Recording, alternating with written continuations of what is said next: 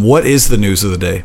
Well, there were a few signings, but I wanted to talk a little bit about some other news. You could say it was news. John Tavares was on The Fan. Was it yesterday? It was the other day. And I wanted to talk about hockey monogamy. What a term, right? You got to coin that. You got to copyright that. Well, we'll see. You know how it sounds, and if it's an idea worth pursuing. But John Tavares comes on the radio station. Of course, it's a Toronto radio station, so they're going to ask about whether or not he would ever consider coming to Toronto to be a Maple Leaf. Now, we all followed the Steven Stamkos saga. A lot of Leaf fans expected him to come to Toronto. He didn't. The next big player in line, especially a player that's from Canada, was Jamie Benn. He signed 8 years, Dallas. He's off the list. So the next player really in line from Canada, and he's from Ontario, was John Tavares, and who has 2 more years left. I should add, he's got 2 more years left at $6 million. I mean, it's great value for the Islanders, but it's not like this isn't a storyline that could develop next summer. We're still 2 summers away from this being a thing, and already Toronto fans are chomping at the bit, right? Well, and like I said, like it's 2 years away, so he can't even renegotiate with the Islanders yet. So it's not even on the radar. But it's summer, and it's a Toronto radio station. You've got John Tavares. You're going to ask him about it, but he said no way. He essentially said that he was in it for the long haul with New York, and this is what I wanted to talk about because this is what Steven Stamkos did. You know, he could have gone anywhere. He could have made as much money as he wanted. He could have been, the belle of the ball in Toronto or wherever he went. But he wanted to stay in Tampa, certainly because they're closest to winning. But he wanted to see it through. This is the expression, you know, whether it's that exact phrase or not. And I'm just curious, you know. In a cap world, in a world where you can only sign 8 years max or 7, you know, where does this come from? This desire from these guys to quote unquote see it through. And I'm not suggesting that all players from Ontario should come to Toronto. Not at all. That's not what I'm saying at all. But I was just curious because of all things, like of all other issues aside, there's a lot of weird stuff going in New York with the Islanders. Yeah, and you question whether or not a player like Tavares would want perhaps a better opportunity, or certainly a different opportunity with an ownership group that isn't sort of, I know it's a new one, but there's a lot of change going on, which means change for the players. And so what is this hockey monogamy situation with John Tavares? What do you make of that? Well, the Stamkos one makes sense to me. Right. But the thing about the Tavares, you know, comment, and who knows, he could change his mind somewhere down the road. But the thing about the Tavares thing that's interesting is I don't know if it's so much I want to see it through. That's the phrase they're going to use. But to me, it's about comfort. You know, I think if we really break it down, you know, hockey players, a lot of athletes are routine driven, you know, professionals. They are routine driven people, and the idea of comfort, knowing the rink, you know, knowing things in and out, routine, that is going to help you perform. So to be able to say, you know what, I don't have to uproot myself. I don't have to learn new this. You know, I got my sandwich guy. I know where I go in the morning. Got my hot dog guy. I got my. You had to, but like but you know, on the contrary, that's kind of what makes the Tavares thing so interesting, right? Because there's not a lot of comfort there. They're in it. They moved to a new building. There's already been rumors that they're going to move again. This seems more than one, yeah. Right. This seems like one of those franchises that is always in a constant state of flux. So that's why the Tavares thing is interesting, because I think that's where the hockey monogamy comes from. Like, you know, nobody likes change. Really, like, you know, and especially if you are in the business of competing night in and night out, and you're in a results-driven business. Comfort and reliability is really important to an athlete. And, you know, you could probably walk in to Toronto and be given the keys to the franchise, and you know, they would probably work to make that transition as smooth as possible, but boy, there's a lot of stuff on the periphery that would make it difficult to transition. And then the other thing is, look, Tavares, he'll sign for a lot of money, but he will always have that, out card. Like, look, we also live in an age where athletes demand trades. Right. And they usually get away with it. Now, the other thing he said was that some of the best players of all time have played their entire careers with one team. And to that, I would say, first of all, well, he says some. He's not saying all. But I suppose that's true.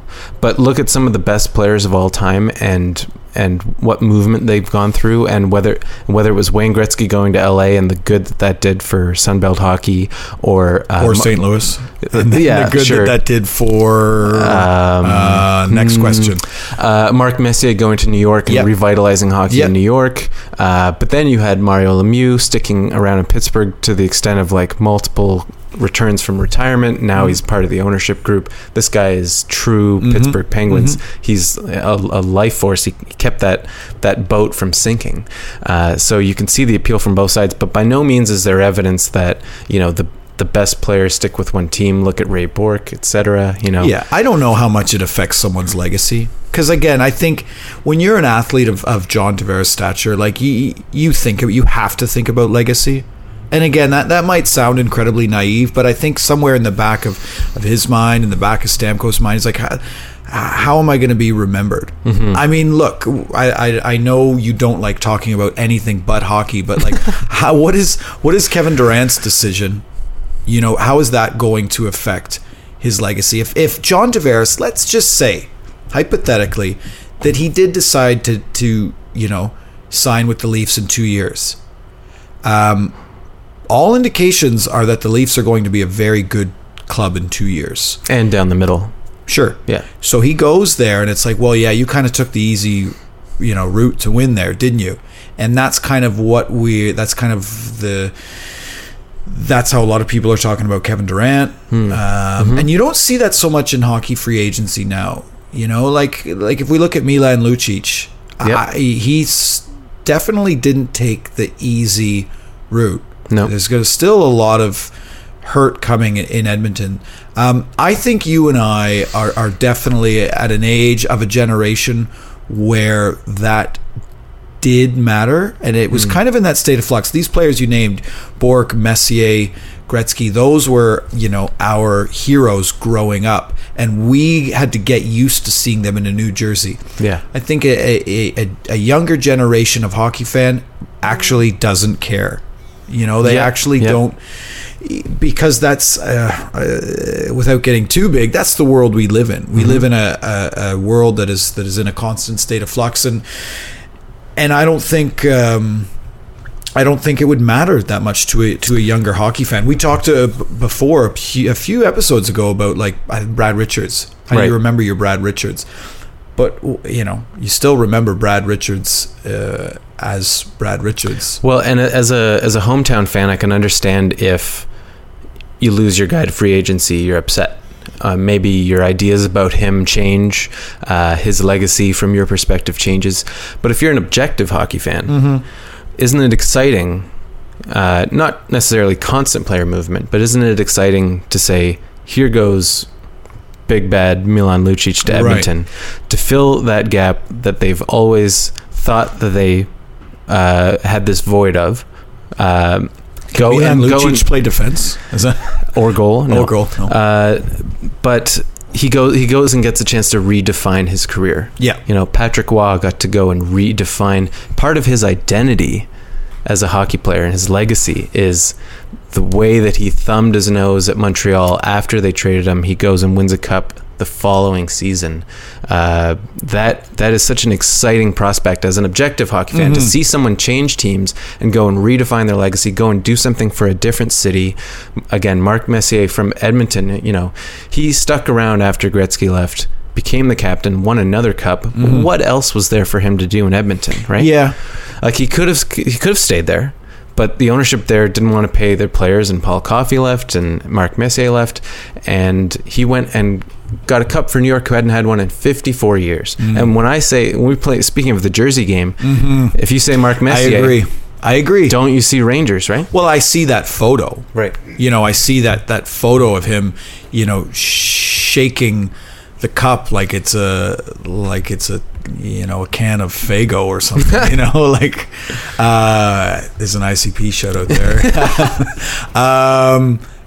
You're right, and allowing an athlete an opportunity to kind of redefine how he or she is viewed, is important.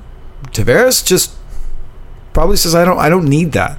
Yeah, I'm good. Yeah, we all know those people that are just constantly comfortable, even if everything around them is revolving and turning and look at Sidney Crosby. This is an example of today, of a current player who had plenty of reasons to leave a team that had ownership issues, playoff disappointments.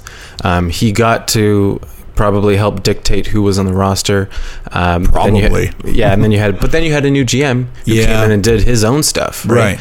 And that only helped Crosby in the long run. But there's an example of a guy from today who stuck around with his team, and of course all of Canada would have loved to see him come up here, but he saw it through. Right, and what a turnaround for the Penguins this year. I mean, it's still a surprise to me that the Penguins won the Cup.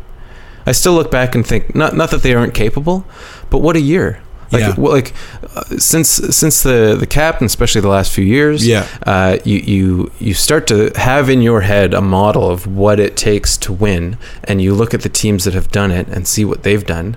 Pittsburgh had disappointment after disappointment after disappointment, and then it was trade, Cup. It's like they made a few trades, and Crosby had his own little mini renaissance in the middle of the season. They changed coaches, and they won a Cup. Like, what model is that? That's why I'm still surprised. I'm surprised too. I am. I have to remind myself sometimes. When I'm sweating on a bus, I'm like, oh yeah, Pittsburgh won the Cup. And Phil Kessel has a Cup. The world is a good place sometimes. So that's the question for you. Before we head to break, quickly. Yes. Phil Kessel jersey. Where do you see him in?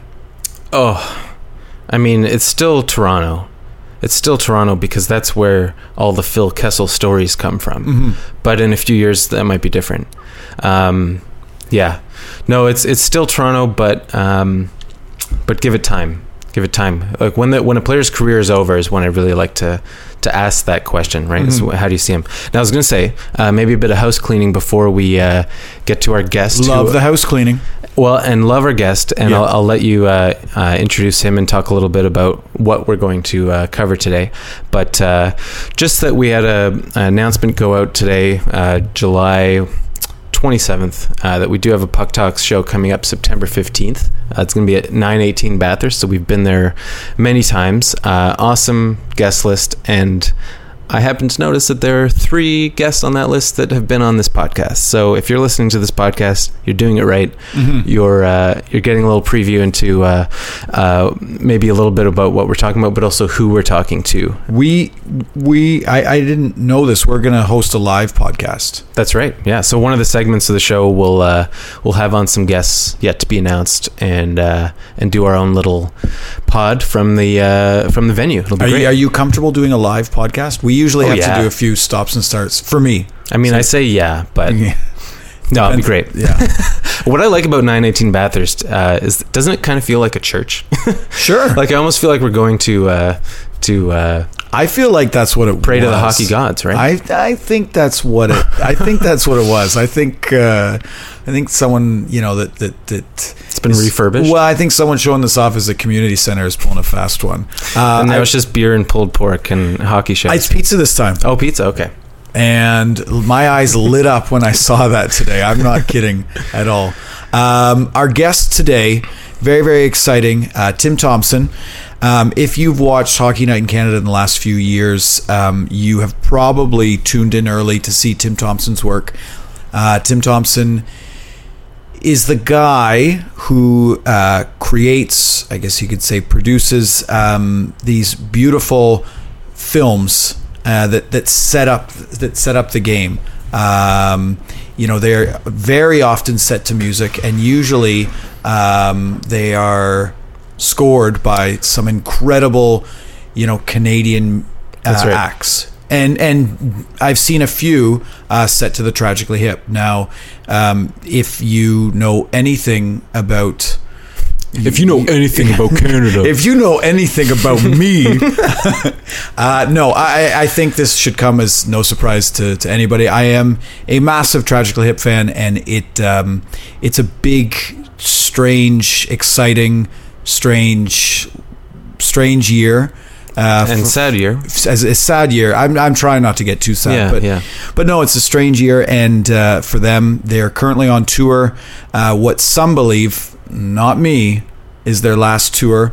So we are going to talk to Tim about what it takes to make these Hockey Night in Canada films. We're going to talk about some of his favorite films, and you know, why not? We're going to talk about the Tragically Hip. And it's a good time. It's a good time to talk about that. It is a good time. So we're going to take a quick break. When we come back, Tim Thompson. More important than important. I want to help you lift enormous things. A pinch, a sting, I don't feel a thing. As the earth revolved around the sun.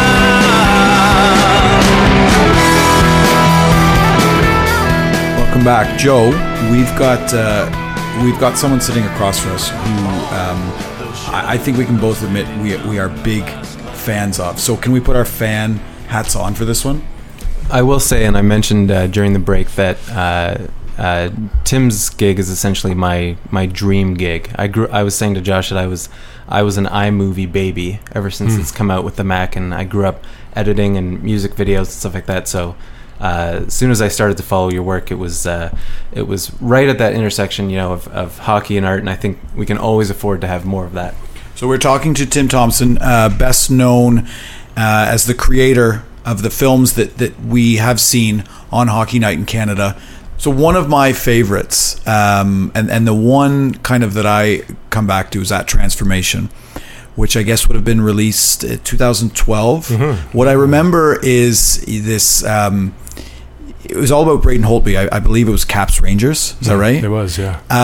So first things first, you know, walk us through the kind of the process when you make a video. Like how much time do you have, and how much does the music impact the scenes you choose, and you know, the on ice scenes you choose, and vice versa? Sure, yeah. I guess each one's kind of different in a way.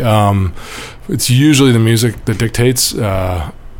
Obviously a huge music fan and a junkie and listen all day, every day. And so in terms of time frame, during the year, it was always one a week. So you had 6 days to think and create and get it done in time for 7:00. And then playoffs was where then madness broke out, and it was every day, every other day. So for that Transformation, you know, you had a day, to basically put it together. So that was the trick of the playoffs always, was because we couldn't just use any song we wanted to. We had to go through a legal process to clear them, and there was money involved. So some songs were out of our price range, some took a while to clear, some wouldn't clear at all. So that was the trick of getting a roster of songs that kind of fit different situations, and you know, you try to forecast who's going to be playing, or what, you know, some that have certain themes or that to it, or a lyric that would make perfect sense for if this were to happen or that were to happen. So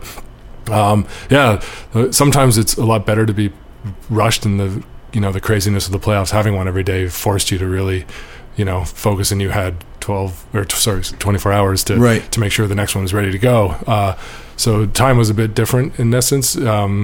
Ideally you'd have a couple of days to kind of flesh it out and to find the things you want and do it. And when you got into the playoffs, it was more about, I guess, what was going on in that series. So it wasn't like often went to the past and many times, but the concise nature of it was that game or that night or what happened the night before, what was you thought was going to happen that night. So but usually it was the music that dictated it. A lyric or something that made you think about that.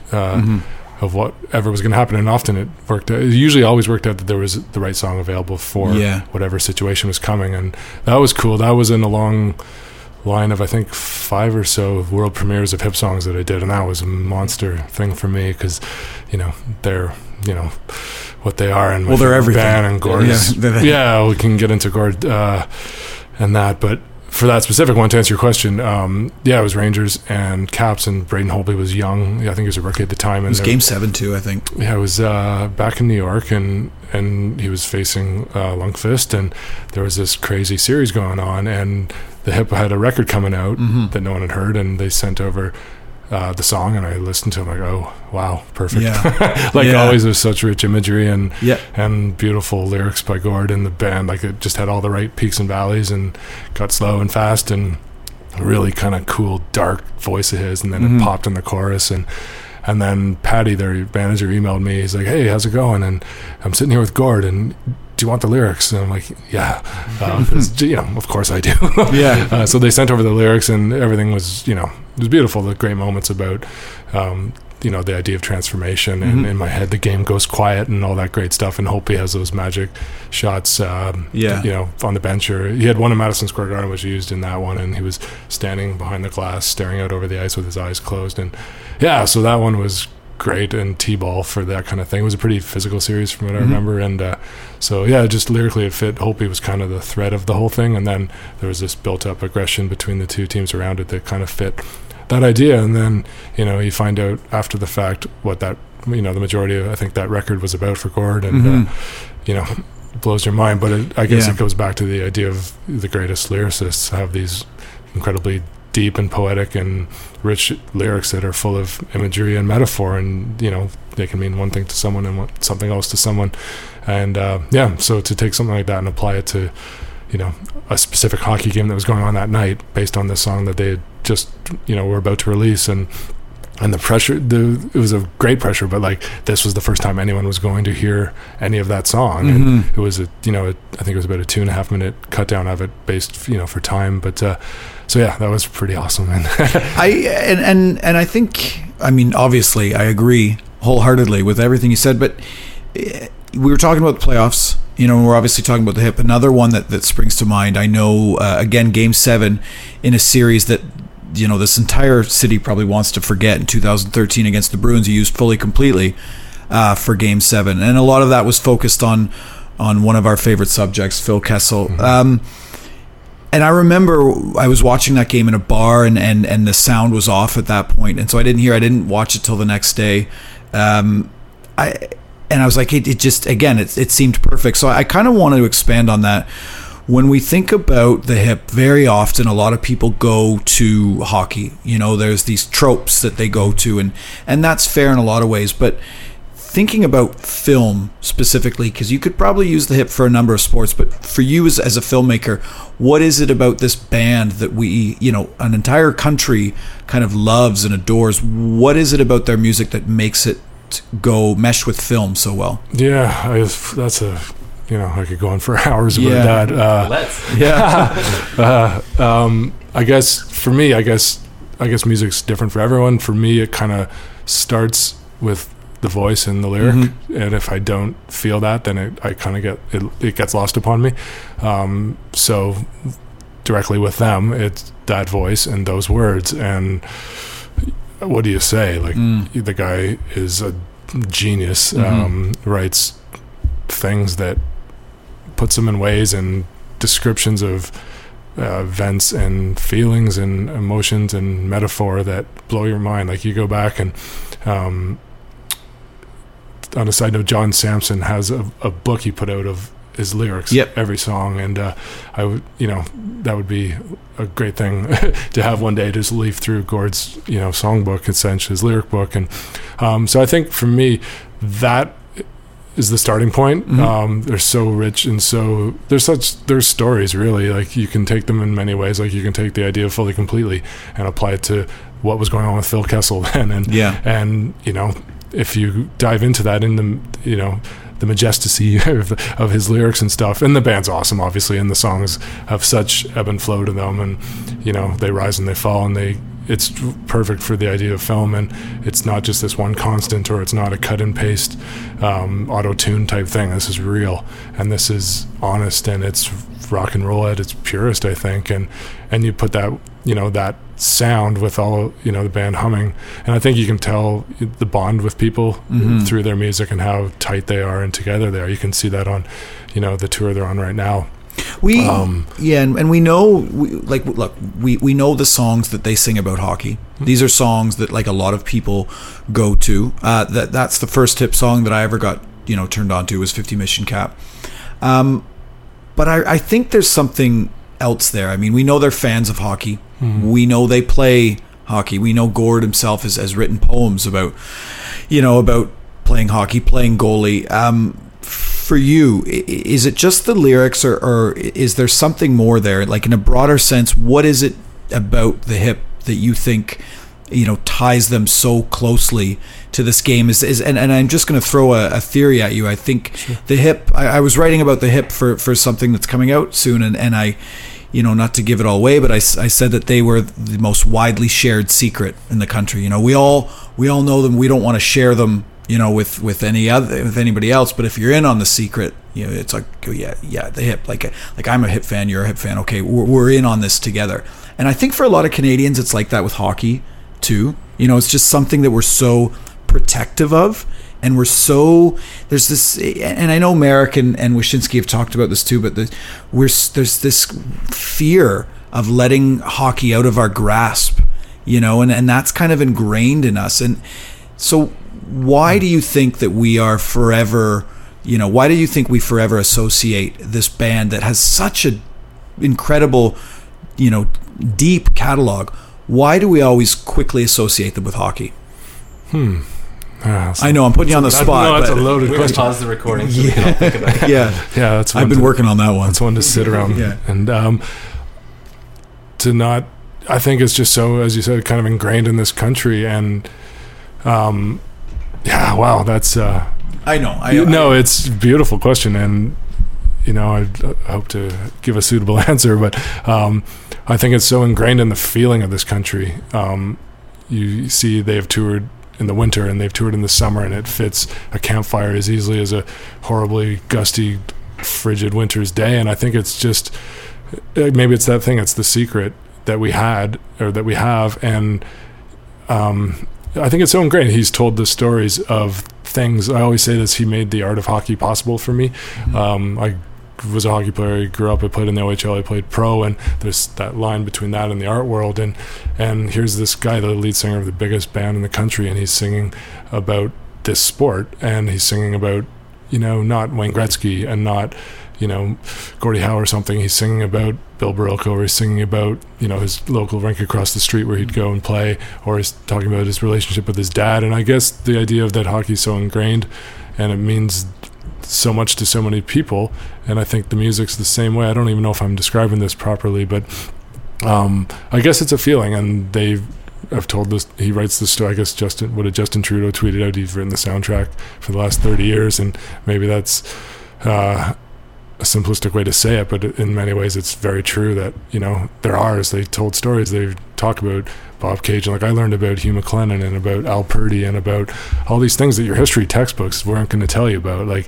So in many ways it's a teaching in many ways, and I think the music and the lyrics go hand in hand. I think what a lot of songs are weird. They got these really cool and weird parts to them, and the lyrics aren't straightforward. You're not getting baby, baby, baby. These are deep, impactful things that I still uncover new things all the time in songs I've heard hundreds of times, and I think maybe that's it. They're from here, obviously. They get it. These are the stories of our country, and I think Canada in many ways is such a boring history, a boring country. There's nothing going on there, and there's all these. It's nothing can be further from the truth. The textbooks, you can't. That's not the reality of life, I think. And I think what they're touching on with those stories of the forgotten people, or the people not publicized, or the people like them, that these little secrets, like Hugh McLennan. You read his books; they're unbelievable. Al Purdy, and it's it's maybe that's it. It's a feeling of what this country is, and and musically it just translates so well. I think we're very diverse, obviously, and unique country, and their music is very diverse and unique. So I think, it's a replication, or not a replication, like a shadow or a parallel to who we are, I guess, which can be simplistic, but I don't know. Yeah, no, and like you said, it's a huge question. and you try to answer it, and you feel like you can only maybe grasp part of the answer before it kind of slips away, even as you're talking about it. But I thought maybe that I would, even quote you, Tim, since you're here, and jumping off of this idea of hockey and art, and Trudeau, who you just mentioned. You wrote a piece for Slapshot Diaries about hockey, Canada, music, that intersection, and the jumping off point was Pierre Elliott Trudeau. But I just wanted to read a little excerpt here from the piece where you're talking about Rheostatics, and you said, I had a long-standing respect for the band and had heard of them, like many, from the opening lines of Live Between Us, the wonderful live album from the Tragically Hip. When they said, this is for the Rheostatics, we're all richer for having seen them tonight. He was right. They're a vital part of the Canadian music landscape, making sense of and believing in this vast land, and music that just sounds like Canada. And I don't know if you have anything to add or a thought off of that, but it sounded like, we're kind of dancing around that idea of what is the sound of Canada, and how does that pertain to hockey. It's tough to put your finger on it. But it's something that I think the videos, the films that you work on, I think it's such an ephemeral thing.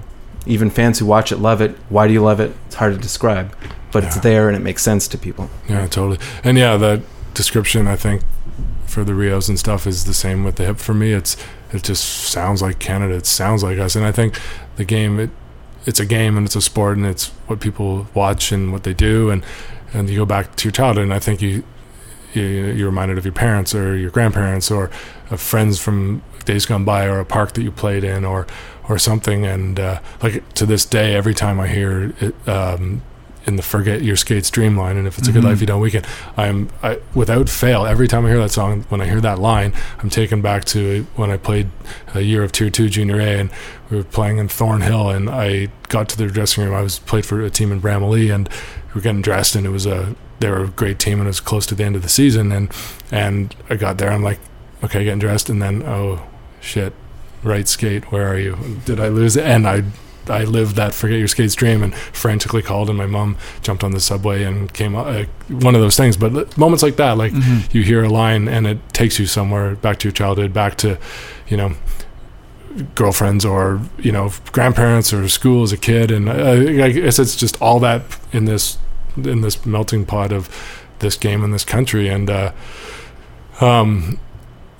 go off that, the Trudeau thing, like that, in that article, the day that Trudeau passed away, I went to see the Rheostatics at Ted's Wrecking Yard. The next night, I drove to Rochester to see the Hip at a theater there, and because I knew Gord was a huge Trudeau fan, and I just felt like the thing to do, and because it was in Rochester in a theater, the bus was outside, and you could wait and they would come out, and you used to do that too, hey? A lot, yeah.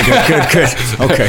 Yeah, I went through a period when I retired from hockey and came back here. I didn't know what was going on with things, and trying to figure out next stage of my life, and I went to a lot of concerts and saw them a lot then, and I think I'm over 50 in total. But for that one in particular, I waited outside after, and they came out, and Gord came out, and at the very start of the show, when they walked out, obviously the crowd went bananas, and he said, this is dedicated the show to Pierre, and I thought, wow, that's really beautiful. And the completist, which I think that line was about, it's about his son. His son passed away in the avalanche. Flower, which was Pierre's thing. And so afterwards, he came out, and I just said, hey, I just wanted to thank you for dedicating the show. He's a huge part of my life and my family and my parents and all that. And he looked at me and he said, this was before I knew him, and he said, I didn't think anyone heard that. And he looked at those eyes, if you've ever met him, and those eyes locked. It's very intimidating. And he said, thank you very much, and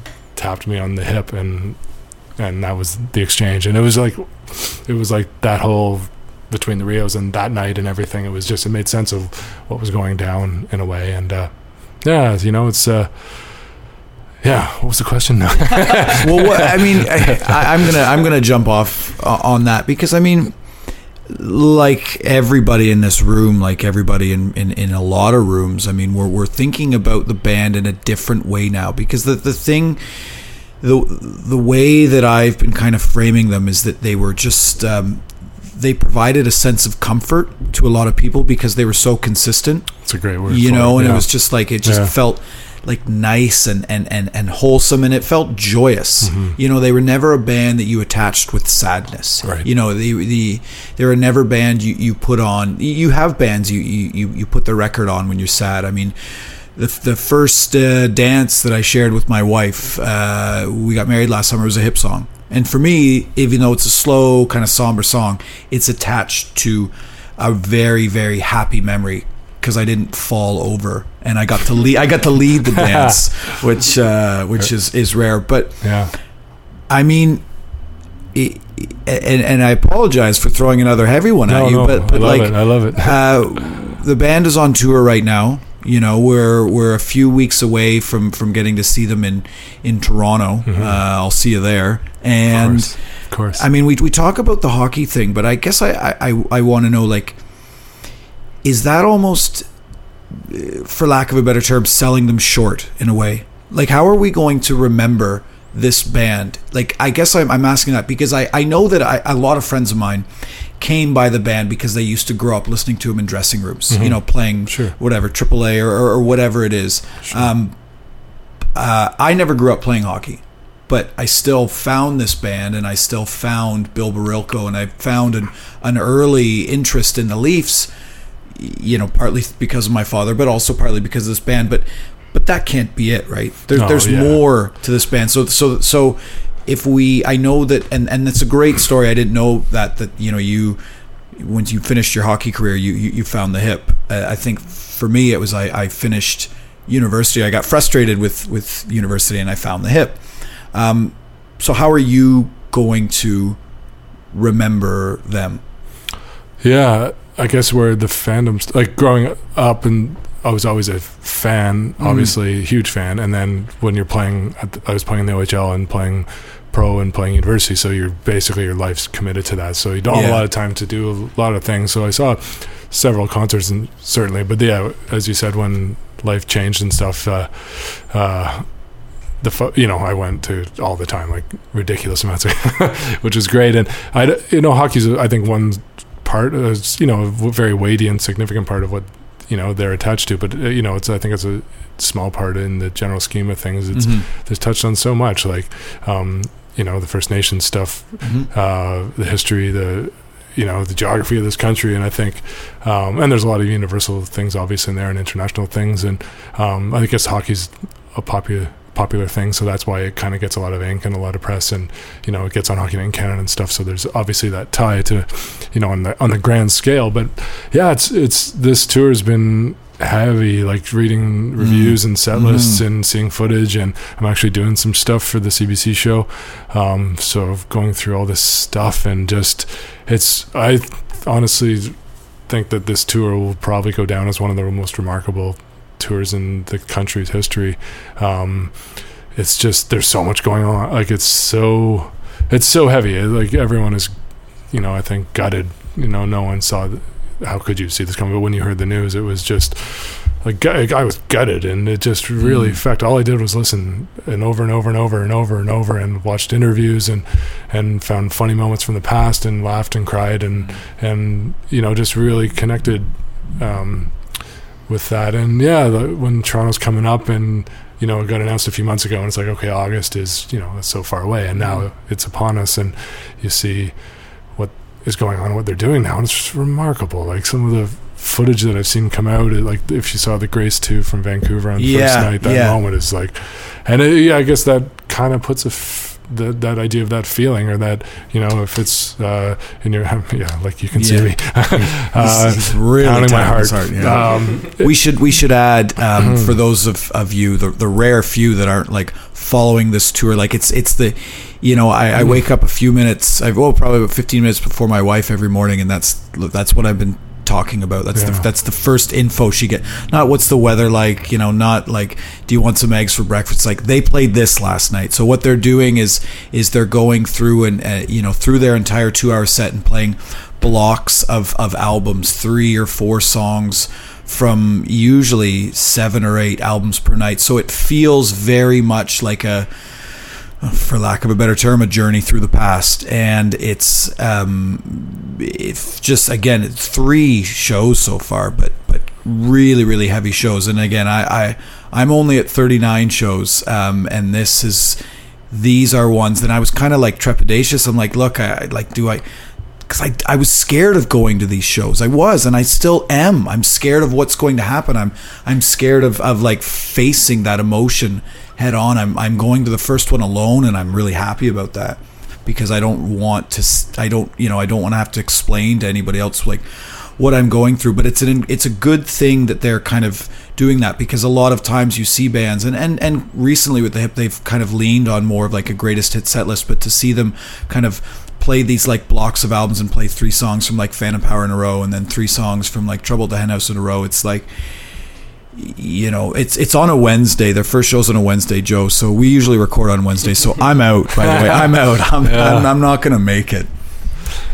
Yeah, it's Tim, I wanted to change gears a little bit, only to ask a little bit about you personally navigating the worlds of hockey and art, because they aren't necessarily two that always go hand in hand. Mm-hmm. And just like a brief background on myself, like I remember in my last year of high school, I had to choose at the end of the year between attending my Game 7 hockey game or attending the competition I was involved in as an actor with a theater group, and I chose the theater group. And I often think back to that moment, and I think about how in the dressing room I was somewhat of an outcast as someone who thought about things outside of hockey, which is rare in a hockey dressing room, and I felt like a bit of an outcast sometimes in the theater group as the jock of in the room, right? And so it was, I love being at that intersection of hockey and art, but it's not always one that's easy to navigate, and part of that is social. So what has it been like for you, whether it was your adolescence or growing into becoming a filmmaker and your love of music and playing hockey? Did you fit in? What is the trick, or what are the difficulties of being an artist who likes hockey or a hockey player who likes art? Mm-hmm. Yeah, it's interesting. My mom always says they didn't see this coming. This part of growing up, I'll preface that with saying music was and is and will always be a huge part of our lives. And I grew up, going to the cottage and listening to Elvis and Leonard Cohen and Gordon Lightfoot. And my dad has the hugest Elvis vinyl collection, I think, ever. He's not one of those fanatical Collingwood ones, but musically, and Gordon Lightfoot was a huge part, and Leonard Cohen, that was those two, I guess Lightfoot and Cohen were the two that kind of were always there in the background. And from a very early age, that was always going. And like a lot of kids, I was obsessed with hockey and played religiously everywhere all day. And then as I kind of got growing into thinking, okay, this might turn into some sort of a career when you hit like 14 or 15 and got into the OHL, and you're very, very close. Music always remained. I remember sneaking out of curfew in the OHL to go see concerts. And who'd you go see? Just out of curiosity. That one was I played Niagara Falls, and I guess there's no penalty for saying this now. No, it was Guns N' Roses with the Brian May Band opening up at Cops Coliseum. Was it worth it? It was really good. Yeah. We had great seats on the floor, and see Brian May too was pretty magic. It was 93, so it was like, I guess, a year and a bit after. It was an acceptable time to see Guns N' Roses. Yeah, it was when I guess Freddie Mercury had passed away about a year and a half before. So there was still, Brian had written a solo record and some heavy things on there, and then Guns N' Roses was great. And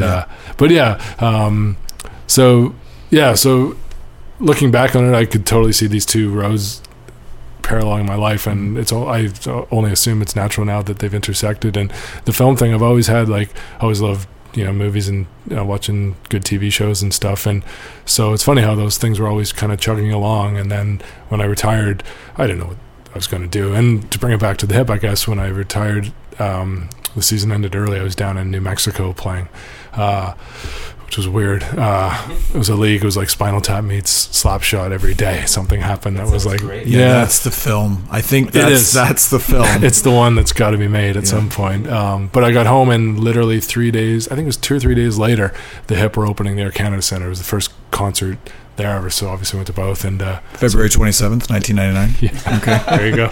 Okay, Josh.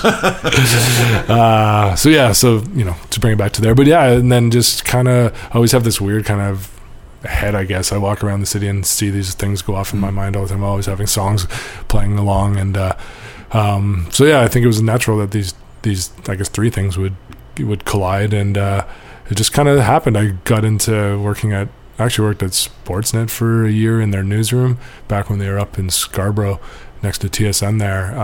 Didn't know a thing about what I was doing other than I knew a lot about hockey, and they had their playoff analyst that year was Craig Simpson, so he was kind of analyzing each game every night. He wasn't doing the color back then, so I worked with him, and I was the only one that could really talk the lingo with him, and so cut my teeth and learned a lot there, and then moved over to TSN and then the NHL Network, and got to do some documentaries. It was the NHL Network had just started at the time, so they had not much money, but they had oodles of air space so yeah, I got to do again, not to come back to them all the time, but the second year I made a documentary on the off-season training of three players. It was Eric Lindros, Gary Roberts, and Aaron Downey.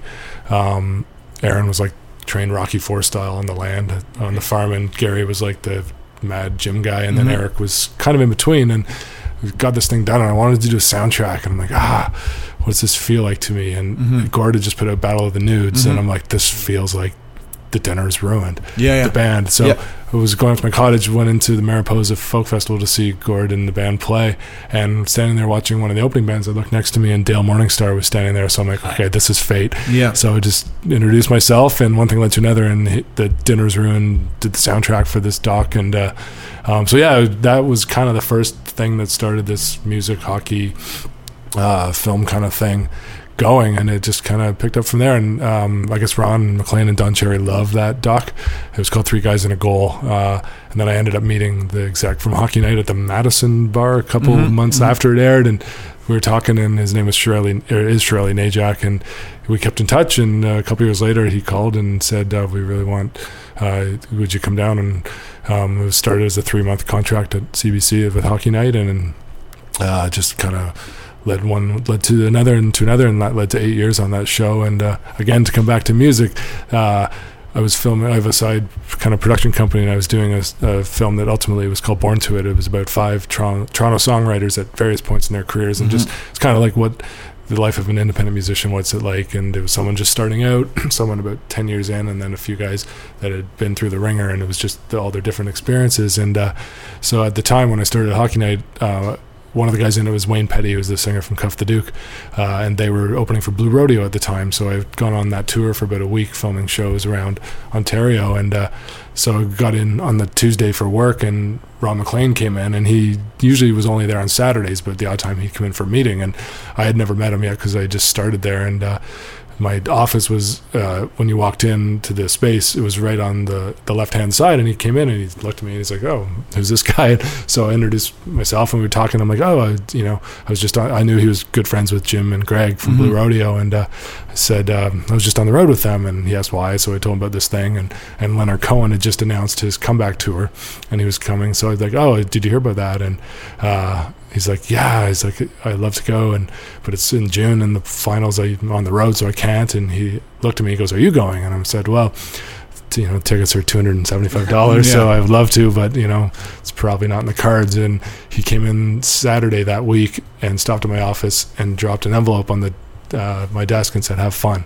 And I opened up, and it was 2 tickets to Leonard Cohen. And so that started this great relationship with Ron, with music and hockey, and that's what led to, I guess, the musical openings becoming what they were. They didn't really do a lot before I got there. They would do a couple maybe in the playoffs, and they might do a hip or a Blue Rodeo premiere. I think they might have done one, Lonely End of the Rink, and then there was basically Ron's friends. But yeah, that led to this great thing, and I guess that is a long-winded way of saying that's kind of how that road began. But those videos, and we've just got a few more for you, but those videos, I think that's what a lot of people, how they got to know your work, and myself included, and I'm not gonna hesitate to say that a lot of them are spellbinding. You find yourself transfixed by them, and I wanted to know what makes a good I guess short hockey film.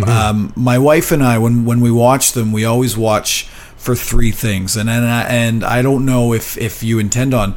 There's always the child staring. A lot of kids, There's always the child staring. There's always the goalie looking up at the air, or up at whatever up there, and there's always the bruiser, the fighter, smiling or showing some kind of rare, emotion. Mm-hmm. That's what I look for. Yeah. And I don't know if that's intended or not, but no, what makes a good short hockey film? Yeah, I think I always say, as kind of not a joke, but a joke, that the ones that have the least amount of hockey footage in are the best. There's so many out there now, not to piss on anything that's out there, but there's it's very easy to take a song and just drop a bunch of highlights on it and call it a video, and it's like, if people love that song, that was cool, da da da da, and whatever. But I think to really kind of dive in, I hope this is why these things got popular, it was I guess the idea of, I think what makes a great one is taking it beyond the game itself, and maybe it comes back to that idea of the hip, or this feeling of what hockey means, and eyes are a huge thing for me. That's why you see a lot of fans, a lot of kids, like that youthful kind of hope in their eyes, and I think you see, if it's the window to the soul type thing, you get a lot out of that if you get the right lyric or the right part of a song under the right look in someone's eyes. Those are the kind of moments that kind of stop you. At least it does for me. It stops you in my tracks. And I think a lot of metaphor. I used a lot of imagery, like whether it's suns or clouds or rain or darkness or whatever it might be, whatever was fitting that situation. So I think it was, what makes a great one is finding, first of all, that piece of music that is going to perfectly tell you what you're trying to say with this thing, and having something to say, not being one of those things where it's just, here's a bunch of goals and hits and saves to this song that people like, or whatever, but to really find out, okay, what am I trying to say with this thing, and then craft this piece around it, and digging into, I guess, the humanity of it, and whether that's through people's eyes or through imagery or through, reflecting back into the history of the game or the country, or, maybe have a voice. They weren't always songs. Like we did a lot with Ron doing voiceovers, and Jay Baruchel voiced one time with Loved You. Used a lot of like quotes or words from famous writers, Canadian writers, poets, Al Purdy, all sorts of things like that. That just, I guess, the reason that hockey is so meaningful is because it's so tied to, I guess, who we are. And then there's all these other things that, it's not just this game that people will go see. It brings you back to your childhood, or to your parents, or to that moment, or the city you're from, or the player that meant a lot. Like, you look at like a guy, I did the last year Hockey Night on CBC, the 2014, the Montreal run, and that was a huge one for me. My dad's from Montreal, so that was pretty powerful for me to kind of tell the story every night, and music was a huge one. And that 7-game series against Boston was one for me. Like, that was maybe the goodbye for me in that respect, because that was after that season, that was it for me. But I think musically, that one, I think Game 1 was Sam Roberts, Game 2 was Rush, Game 3 was Leonard Cohen, which was monstrous for me. 4 was Arcade Fire, and Game 4 turned out to be this 1-0 overtime like battle. It was just one of those games that was I guess the reason that hockey might be so great for these things is it's got the two solitudes, and it's got this beautiful, graceful, elegant side, and it's got this the rugged, dark, physical side to it, and they kind of clash head on often in the same couple of seconds, and kind of, I always say, create this beautiful storm. And that game was this battle. And so Game 5, going back to Boston again, Gord, Nautical Disaster was the one, and that was really cool for me, because I don't know if you would pick that song as something that could tell a hockey story or an opening, and it kind of reached deep into just the idea of a battle, and someone coming out on top and someone not, and just the that idea of life and how it's not always fair, or sometimes it works, sometimes it doesn't, and you've given everything you had to it. And it was just moments like that. And Game 6 was Matthew Good, and 7 was Winter Sleep. So it was just really amazing. I was really, really proud of that one, and a lot of history woven into that, and a lot of Rocket Richard, a lot of Bellevaux, things that, and those things blew up in Montreal a lot. That was pretty cool to see the reaction there. And a lot of people would watch the French channel, but they would flip over to CBC at 7 to not miss those. And so, yeah, I think it's all of the above. I think you try to take it beyond the game and find those moments and those images of, there might be a split second where someone looked away, but you slow it down and you have the right lyric underneath it, and it's just transcended almost and takes you places. Travel while standing still. Yeah. Preach, Tim. Preach. Hockey is always. I can talk all the time. Yeah. Hockey is always healthier when you are bringing a different perspective to the game, and that's why I, wanted to talk about, being someone involved in art and hockey, because you're bringing a new layer of conversation to the game that is very old and is steeped in tradition. How can we make this fresh? How can we invite new types of people into the game, and how can they appreciate it? I believe you had a Radiohead song for an opening, which is Karma remarkable. Police. I mean, Radiohead and hockey have never been in the same sentence before. But I saw that, and my imagination just started firing. So anyway, that was something that really tickled me, I guess, was getting those kinds of things, like whether it was opera or whether it was songs we wouldn't associate with this. Like, one of my proudest things, I guess, or happiest, proud, happy, whatever, was getting a lot of Canadian independent music on. I fought a lot of battles to do that. The powers that be wanted a lot of top 40 stuff, and I didn't want anything to do with that. And I felt, this, again, going back to what this game means and what music means in this country, those were the people that wrote the songs, the independent musicians and the Canadian musicians in general, but like they write the songs with that feeling, and whether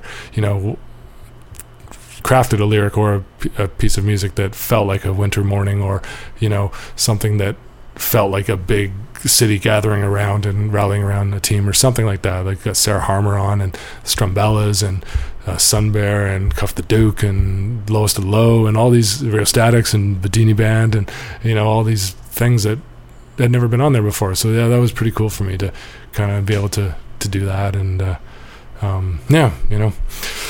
well, and I'm going to ask you one more, Tim, sure, before we go, and to get back to the hip and board, because why not? We have to. This is why we have you on today, and we appreciate you taking so much time with us. But my pleasure. The last one for me will be: have you played hockey with these guys, and what are they like on the ice? Because if we're talking about hockey and music, I want to know what those guys are like on the ice with equipment on. I haven't played with them directly. I've asked a lot of questions. If I could tell this story, the first time I met Gord outside of being the fan outside the bus was, you'll know well, Dave Bedini and Gord's brother Mike Downey did a film called The Hockey Nomad, and they debuted it. They had a screening at a place around Yonge and Dundas called the Arts and Letters Club, which, again, if you want to tie back, it's this great Victorian house that the group of 7 used to drink at and stuff. And so it's beautiful Victorian, and they have a main front room, which was the bar, and then the back area room, which was the screening. And I think there was maybe 7,500 people there or something. And this would have been 2000, I'm guessing, but probably around 2002-ish. And so, knowing I just met Mike, and I'd known Dave for a couple of years, so he invited me, and film was awesome. And sitting there before, just watching people come in, I had just kind of gotten back into Toronto after retiring from hockey, so it was just really cool to go to this thing. And then I look up and Gord walks in. It's just like, oh my god there he is. So film played, and everyone kind of spilled. About 20 people spilled into the bar after, and standing with Dave at the bar drinking. And so I look at him and goes, we were talking about the film and all sorts of stuff, and I'm like, hey, what kind of goalie is Gord? And literally as I say that, Gord walks around the corner, and he's like 3 feet from us, and Dave goes, hey Gord, Tim wants to know what kind of goalie you are. And then he leaves, which is great. Not that he left, but so suddenly it's like this one-on-one with him. And so yeah, I guess tended towards the flopping Hasek style of play for him. But yeah, he's big though, hey. I think that's something a lot of people don't know about Gordon, and how could you not? He's a giant. The first time I met him, because he's got to be 6'3", 6'4". Yeah, I'm 6'2"ish, and we're very kind of and like the first time I met him, I was 19. and you know, you're looking at a giant, you know, both physically and kind of metaphorically, right? Like, so I get like where you're at. You're placed at a bar with him, and you probably have about 1,000 questions, but you talk hockey, right? So we talked hockey, and you know, like I said, I never saw him play on the ice, or haven't seen him play on the ice, but if you can imagine him on stage with the flailing arms and legs and stuff, I assume like that's pretty much, you know, the goaltending style. So yeah, it became this thing where I would come in and out and see him here and there. And if I could tie it back to I started a couple years ago. Again, another thing I found out through him was the Lake Ontario Waterkeeper, which is something he's very passionate about and has worked with for a long time. And they have a gala every year, and I was invited in 2015 in April to go. I had met a few people around it. Mark Matson, the guy who runs it's from Kingston, a lawyer who is the head of he is the Lake Ontario Waterkeeper. They had really liked the hockey night stuff, so he said, "Oh, why don't you come to the gala and see what it's all about?" And maybe we can get you to do something for next year. So I went, and it was just an incredible night, and it's like live music and speeches, and there's an art auction, and it's a great dinner, and just really awesome people. And Gord's a board member on the Waterkeeper, so he spoke about an early childhood. He regaled this about 10-minute story about going off the drop-off in Kingston as a kid and his sister saving him and stuff, and it was really funny. And his total Gord, like this 10-minute meandering, beautifully spoken story. And anyway, so the night ends, the formal night, and there's like, oh, there's an after party. Would you like to go? And I'm like, of course. And so there was about 10 of us left in the it was in the CBC building, actually, in one of the big studios. And so we head over to the elevators, and I'm riding in an elevator with Gord and Joseph Boyden. We're going down this elevator, and then so we're talking, and again, it was all about hockey.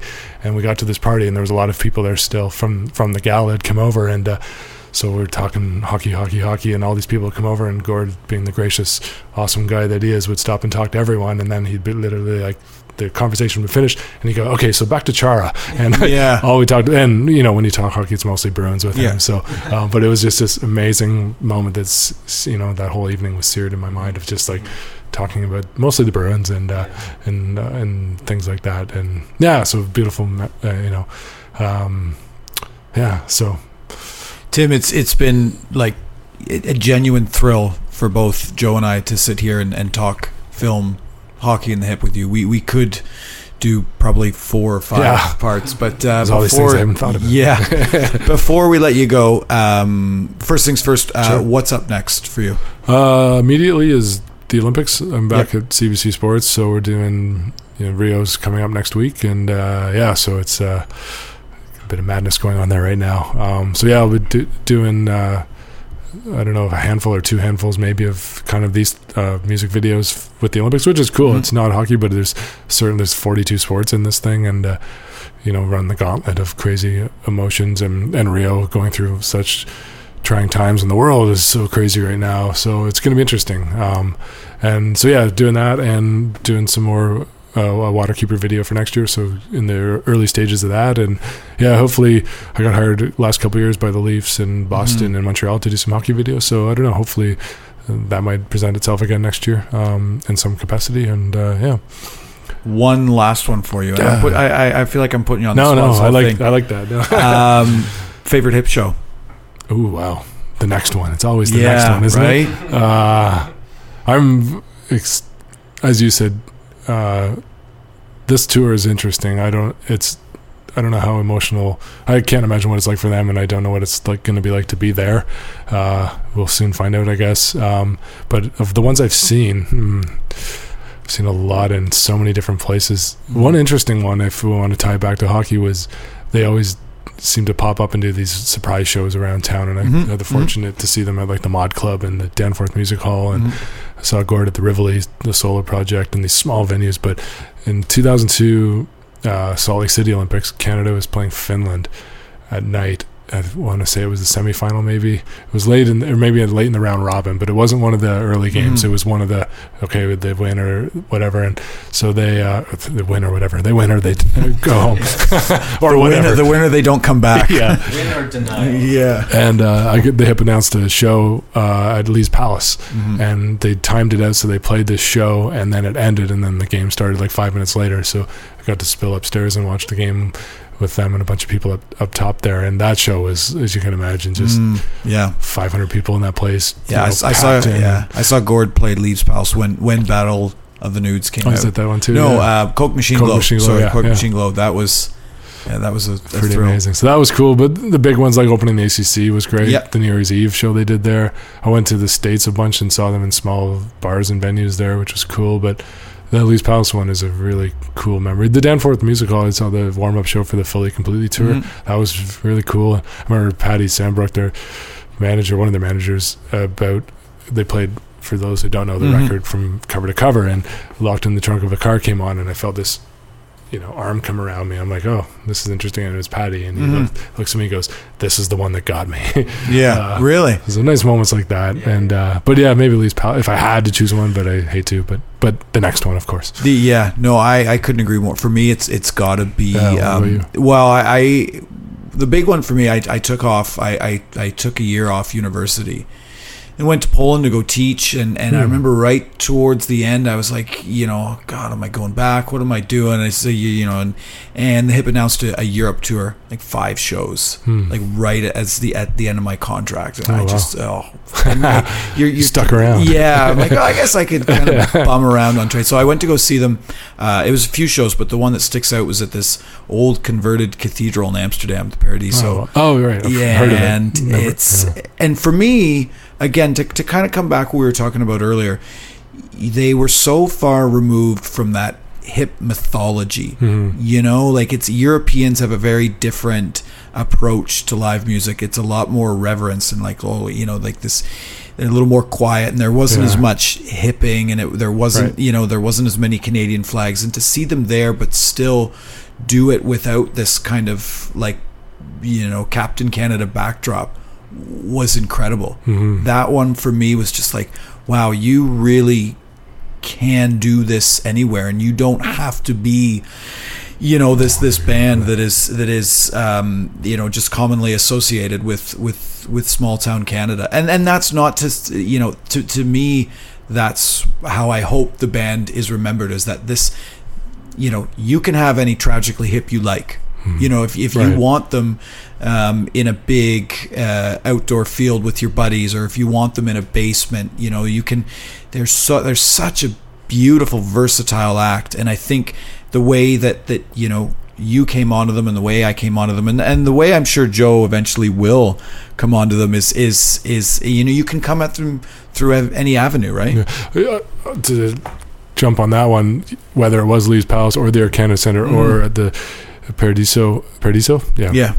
I'm sure you've seen online recently, someone posted pre Up to Here show from in London at a park, and there's what looks like 20 people there, but you see the performance, and there might as well have been 200,000, like giving every ounce of everything they had, which again goes to that work ethic and the trueness and beauty of what and who they are, and maybe if it's they're going to be the sound of Canada, or they are, and that's in the history books of hopefully the history books of future time, they will be recognized as and seen as this is Canada's band, this is the sound of Canada. Tim, thanks so much for joining us today. My pleasure. Thank you. It was as though I'd been spit here, settled into the pocket of a lighthouse on some rocky socket of the coast of France.